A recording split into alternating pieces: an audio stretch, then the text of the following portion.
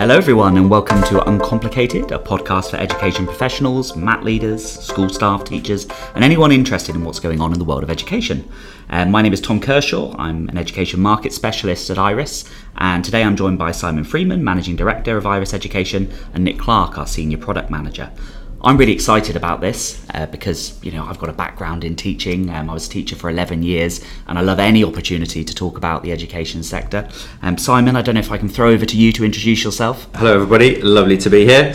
As Tom introduced me, my name's Simon Freeman. I'm the proud Managing Director of the Iris Education business. We deliver software to over 12,000 schools across the UK, and I think we form a key part of the day-to-day activities that go on in schools. Really passionate about education. I've spent over 12 years in the public sector delivering technology and software into various bits of the public sector, and really pleased to be here today to talk about the exciting things that are going on in education. Thank you, Simon. And Nick. Hi everyone, my name's Nick Clark and I'm a Senior Product Manager here at Iris. I look after bits of our MIS business. But like Tom, I was a teacher for around 12 years, a deputy head for around 6 of those, and I spent my whole career reasonably obsessed with education and technology. And still is, yes. Definitely I can attest to that. Definitely still am. So today, this is a bit of an introductory podcast, because we've got a series coming up where we're going to go through various aspects of the March White Paper and explore a few of the topics in there in quite a lot of depth. So we're just setting the scene here. We're going to discuss some of the biggest challenges facing schools and trusts alike as they head back into school and kick off the new academic year. We're going to explore how some of these challenges relate to the strategic and ambitious education objectives that have been set out in the March White Paper, and we're going to deliberately ignore any changes in Secretaries of State over the last few weeks. I think we're too far down the line for any changes in the direction of travel from the White Paper. And we're going to begin with the 4 key topics in the White Paper. And the first one was an excellent teacher for every child. We're going to go into more detail in our top tips for effective recruitment podcast, which you can listen to after this.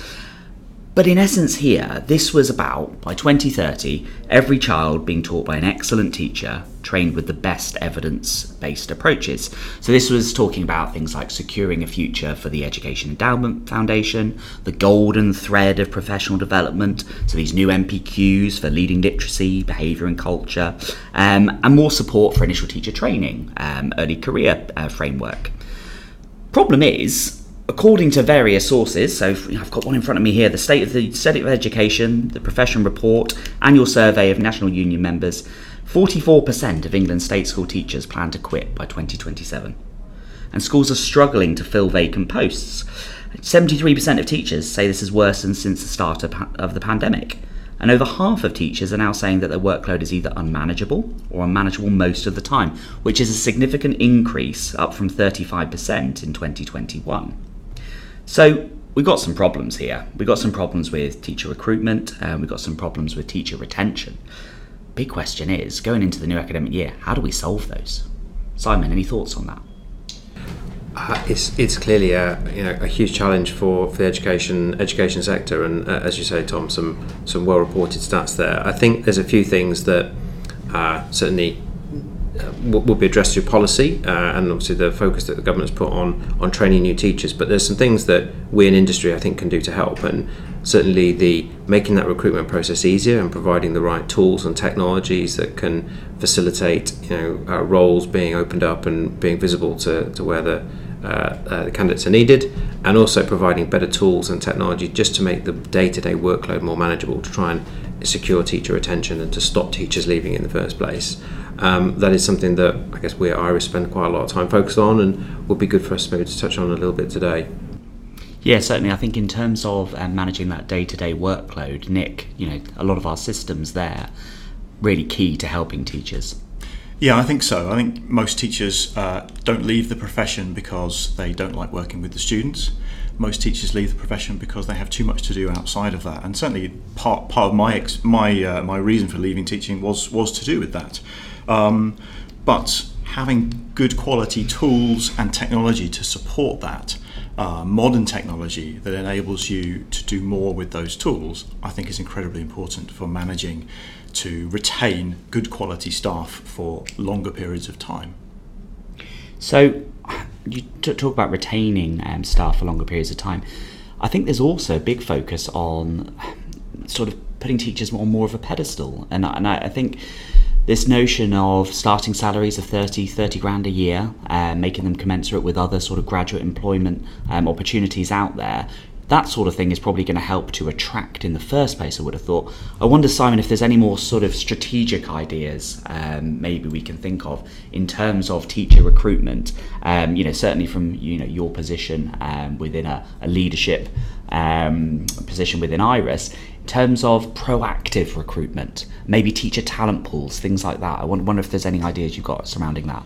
Rather than ideas, I talked about some conversations I've had over the last 2 weeks. Actually, I was speaking to a CEO of quite a large MAT only a week ago, and this is the main topic for discussion for them around their leadership table. How do they attract talent? How do they get those increasingly fewer number of teachers leaving teacher training? How do they attract them into the MAT? Because the ability for that organisation to differentiate itself and to deliver the attainment that they were looking to deliver is entirely dependent on getting the right staff in, and that leadership team were putting a huge amount of focus on how they presented themselves as an organisation. So how good were the adverts they put together, how clear were the roles, what was the local surrounding area, and what were the things that teachers could expect to partake of when they joined the trust. That was really important to the candidate attraction experience, and I think providing those sorts of tools that make the recruitment process easier and enable trusts to put themselves forward in the best possible light, be that jobs boards, be it where jobs are advertised and how they're positioned, I think that's going to be increasingly important. And obviously, a lot of that has got to do with having, a very powerful HR system in place to support that. And I wonder, Nick, you coming from the point of view of student MISs, they're almost like an HR system for kids, are they not? But we don't tend to value the HR system within education as much as the MIS for students. What do you think there is in terms of a place for that HR system that almost is mirroring the professional development of your staff in the same way as you would mirror the educational development of students? It's interesting. I think you're absolutely right. An MIS, in my opinion, is for students, and we track many details about the student's life cycle through right from foundation stage all the way through to when they leave at GCSE, and we delve into minute aspects of their lives. We collect details about what happens to them, observations and things like that. Often the MIS is seen as a kind of small repository for staff details, but I think using a decent HR system to manage the life cycle of your people, your teaching staff, your support staff, your trust staff, should give better insight to allow you to advertise right and also to retain staff well, and build a really high quality culture around that. Yeah, I think it's about valuing that development, isn't it? And it is. It's your staff knowing that that's valued with the investments that you're making as a trust. Yes, indeed, and also communicating why those details are kept in the way that they're kept and why we really value keeping that high quality data, so that staff can understand that it's a well-being tool. Perfect. So thank you, Nick. I'm going to move on to the next area of the white paper. So this was to do with delivering high standards of curriculum, behaviour and attendance. And I'm going to put that together with the third area, targeted support for every child who needs it. So just to recap for the audience, this was essentially the government saying that by 2030, every child will be taught a broad and ambitious curriculum in a school with high expectations and strong standards of behaviour. I think this has always been quite a key feature. But also specifically, that's the third point though, was every child falling behind in English or maths will get the right support to get back on track. And this was talking about the parent pledge, it was talking about SENCO's completing a SENCO MPQ, an increase in tutoring provision, and a really secure future for the Education Endowment Foundation to put evidence at the heart of the system there. So I think maybe, and I'll come straight back to Nick, because this is data again, isn't it, Nick? It's how can student data be used and applied to quickly improve student outcomes and well-being with that targeted evidence-based support, I think for MATs and schools alike, data is becoming more and more valuable. It's becoming more and more important. If we look into the private sector, For me, a particularly boring example is the insurance industry. Data is huge. The data warehousing and the way that they compare, contrast, and use that data in assessing risk for my car insurance or whatever I choose to insure. Data in that industry is really paramount, and it's becoming that way in education.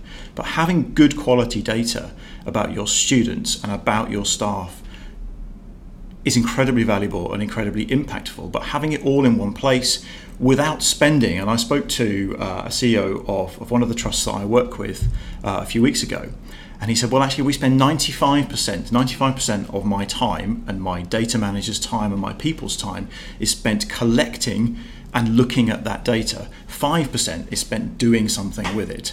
How can we flip that? And that's the question that I ask the team that I work with in building our products. How can we flip that so that schools can spend 5% collecting that data and 95% of their time actually doing stuff with it, rather than learning Excel skills or pulling that out of a database in order to do something with it? Because bringing data of different types, different places, different varieties about our students, staff, finances, all of those things can be used to really benefit and build up that whole picture. If we know we have attendance data about students, that's great. That gives us part of the puzzle. But once you plug in maybe behavior data or demographic data, even crime data or postcode data, you start to build up those areas of the picture and the puzzle that you don't have already. For me, that's fascinating, but I know that some trusts are already doing that to great effect. Yeah, and I think it becomes harder, doesn't it, as trusts grow in size. And I wonder, Simon, again, coming from your leadership position in a large organisation and the experience you've had there, managing data on a big scale. So if you're a multi-academy trust and you've now got 10 schools or more, and you're pulling in lots of data from various sources, that's got a lot of challenges related to it. It's a huge challenge, Tom. It's a huge challenge, and you think about an organisation on the scale you've just described. There are millions of data points, be it attainment data, be it finance data, be it HR data, be it public data that Nick just referred to, and how could you possibly plug all that together in a series of spreadsheets and ask the right questions to get the right answers? It's just not possible. And increasingly, I'm having conversations. Nick just referred to some where those higher performing MATs have really understood that if you can put this data together in a sensible way and interrogate it, it can be insightful into how we improve attainment of children. And asking simple questions like, why is the English performance in this school in a trust doing better or worse than the English performance in a different school? It might not be obvious on the surface, but actually when you start to look at all the variables, maybe attainment, maybe public, maybe socioeconomic data, might be teacher absence, might be teacher training, many things that could impact that. And actually when you can see what's driving those differences, you can make very targeted decisions, and that informs a leadership team about how they can improve. And ultimately that's what everyone's here to do in education, to improve the attainment. And I think the data is absolutely key to being able to do that.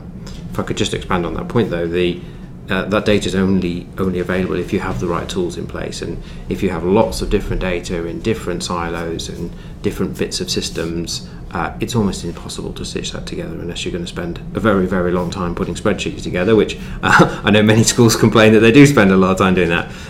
But investing in the tools that enable you to do that and surfacing those potentially linked bits of information is something that we're focused very much on and can, as I say, deliver some pretty significant benefits. And I suppose it's removing the need to work with just anecdotes. You've got actual hard data which you can go, well, absolutely, look, this is happening. Yeah. And we can do something about it by doing this, because we know now we followed that, we made that intervention, this has been the change that's resulted from it. So it's evidence-based. So again, it's keying in with some of the ideas of the white paper here. Absolutely. The last area of the white paper was to do with a stronger and fairer school system, and I think this is probably the most significant part of it in terms of the changes to the education landscape. This is going towards a fully trust-led system. So this is the notion that by 2030, all children will benefit from being taught in a family of schools with their school in a strong multi-academy trust, or with plans to join one. Now, we know at the moment that I think the average size of a multi-academy trust is about 6.5 schools. there's a lot of big players that are skewing that average, and the modal average is only about 2. So what that means is we're going to get a massive amount of growth if this is going to be realised by 2030. This is going to make massive changes to the educational landscape, and it's probably a big time of uncertainty for CEOs of multi-academy trusts, and indeed schools that haven't yet academised. So I suppose, Simon, if I come to you first, if we take it from the point of view of a school that maybe is still local authority maintained, they're looking out there, they can see the landscape is changing, they're going to have to do something about it. What would be your advice for them? I think the first thing would be to look at what has gone on in the local area. There obviously will have been others that will have taken academisation status, and listening and understanding the journey that they've been through. I think there are many use cases where that has been a very positive outcome. There's clearly quite a lot of support available within the market to help some of the thinking and the administration that goes behind becoming an academy. But the benefits that I think we observe from the leadership teams that we speak to of the ability to make more independent decisions, the ability to potentially attract talent that they might not be able to attract, the ability to share resources across multiple schools that might not have been possible when in a local authority. All of the sort of building blocks we've talked about earlier today actually can come together to create that stronger, fairer system that means schools can pull on wider resources than otherwise might be available and have a level of independence to drive performance in the way that they feel is the right way to do it. So I guess my guidance would be listen and learn, because there'll be others who've been through that process, and probably encourage schools to do it, because I think it's a positive way forwards. Well, I think quite sage advice there, Simon, in terms of looking at others who have gone through the process. I think equally on the front of multi-academy trusts that are existing at the moment that will probably have to look to expand. Nick, I know change management is one of your specialist areas or areas of interest. You've talked to me ad nauseum about it, so I'm sure you can give us a couple of bits of advice here on the podcast.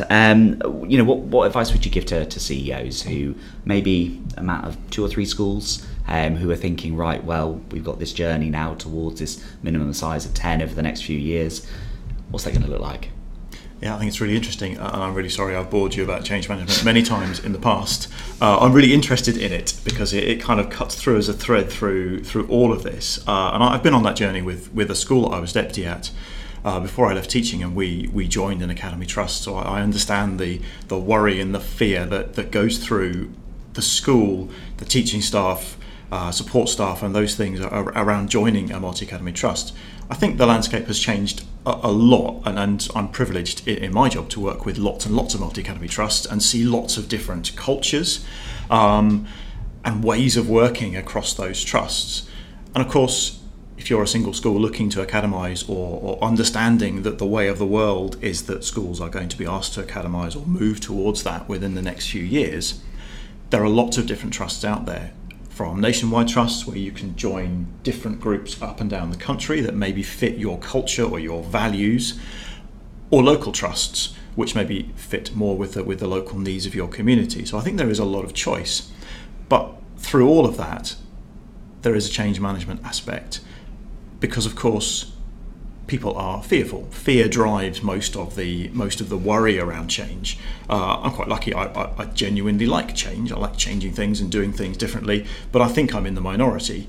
There's some really interesting research around change management, from who starts that first right through to who are the kind of the laggards at the end, or the people who don't want to change. Most people are somewhere in the middle, and there are a few things that you can do really well to help bring those people, it's a very politically correct statement, but bring those people on the journey with you. And one of those is to make sure, first of all, very simply, that people are aware of what is going on.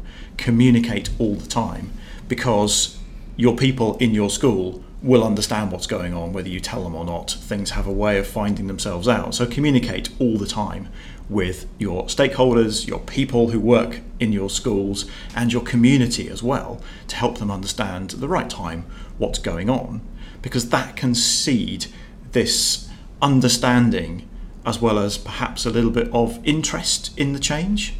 rather than, I don't know anything about this, I don't want to do this, I'm going to dig my heels in, I'm definitely not going to be part of this, to a curiosity, I suppose, around, actually, I wonder if this might be an interesting thing to do. So making sure that communication is there, which leads to, in change management terminology, I suppose, is desire, is an interest in the change. Building a champions network, building groups of people who can help you to manage that change as you go through is also really important, because they can communicate both up and down your organisation. So there's lots of ways to do that. But the thing that cuts through all of this, I think, and something that's far too big to talk about in one section, is culture. What's the culture in your school at the moment? What's the culture in the trust that you're joining? It's incredibly important that's thought about. It's a really big topic. You can change culture. You can also fit yourself to other cultures, but it takes a lot of work. Yeah, and I suppose this must have parallels as well, Simon, to mergers and acquisitions in the commercial world. This is happening within education in maths, but what's your experience of how do you successfully merge two organisations together? It's a great question, and I agree it does have a huge amount of parallels in the commercial world, and I think it comes to the next point about culture. You take two different businesses that will have potentially very strong cultures that have done really well. It's not there's a good culture or a bad culture. You may have two businesses who've got brilliant cultures. They just might be very different. And I think the leadership challenge is, how do you bring those things together and keep the best of both without destroying or overlaying one or the other?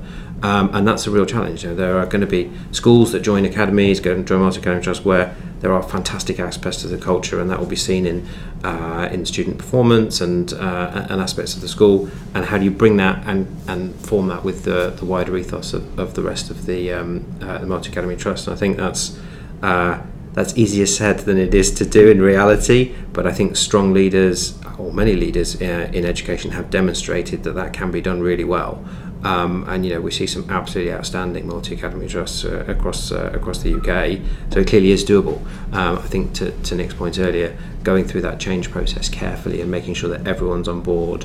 There will undoubtedly be a lot of concern when somebody joins a new organisation, and probably very rightly in some cases. And how do you understand those firms, listen to them, and then try and allay them through that process? And I think when you speak to many people who go through that change curve, the perception of how fearsome this could be at the beginning versus actually what it was like when they get to the end is quite a transformation. People think, actually it wasn't nearly as bad as I thought it was going to be, or actually there's a whole bunch of positive outcomes that maybe I hadn't thought about that have now manifested themselves. And I think that's why I said hearing those stories from others is quite powerful. If you're about to go into that process, it can be quite powerful to allay some of those fears. But culture, definitely something that leaderships and trusts are going to have to focus on. Yeah, it's a culture, the watchword.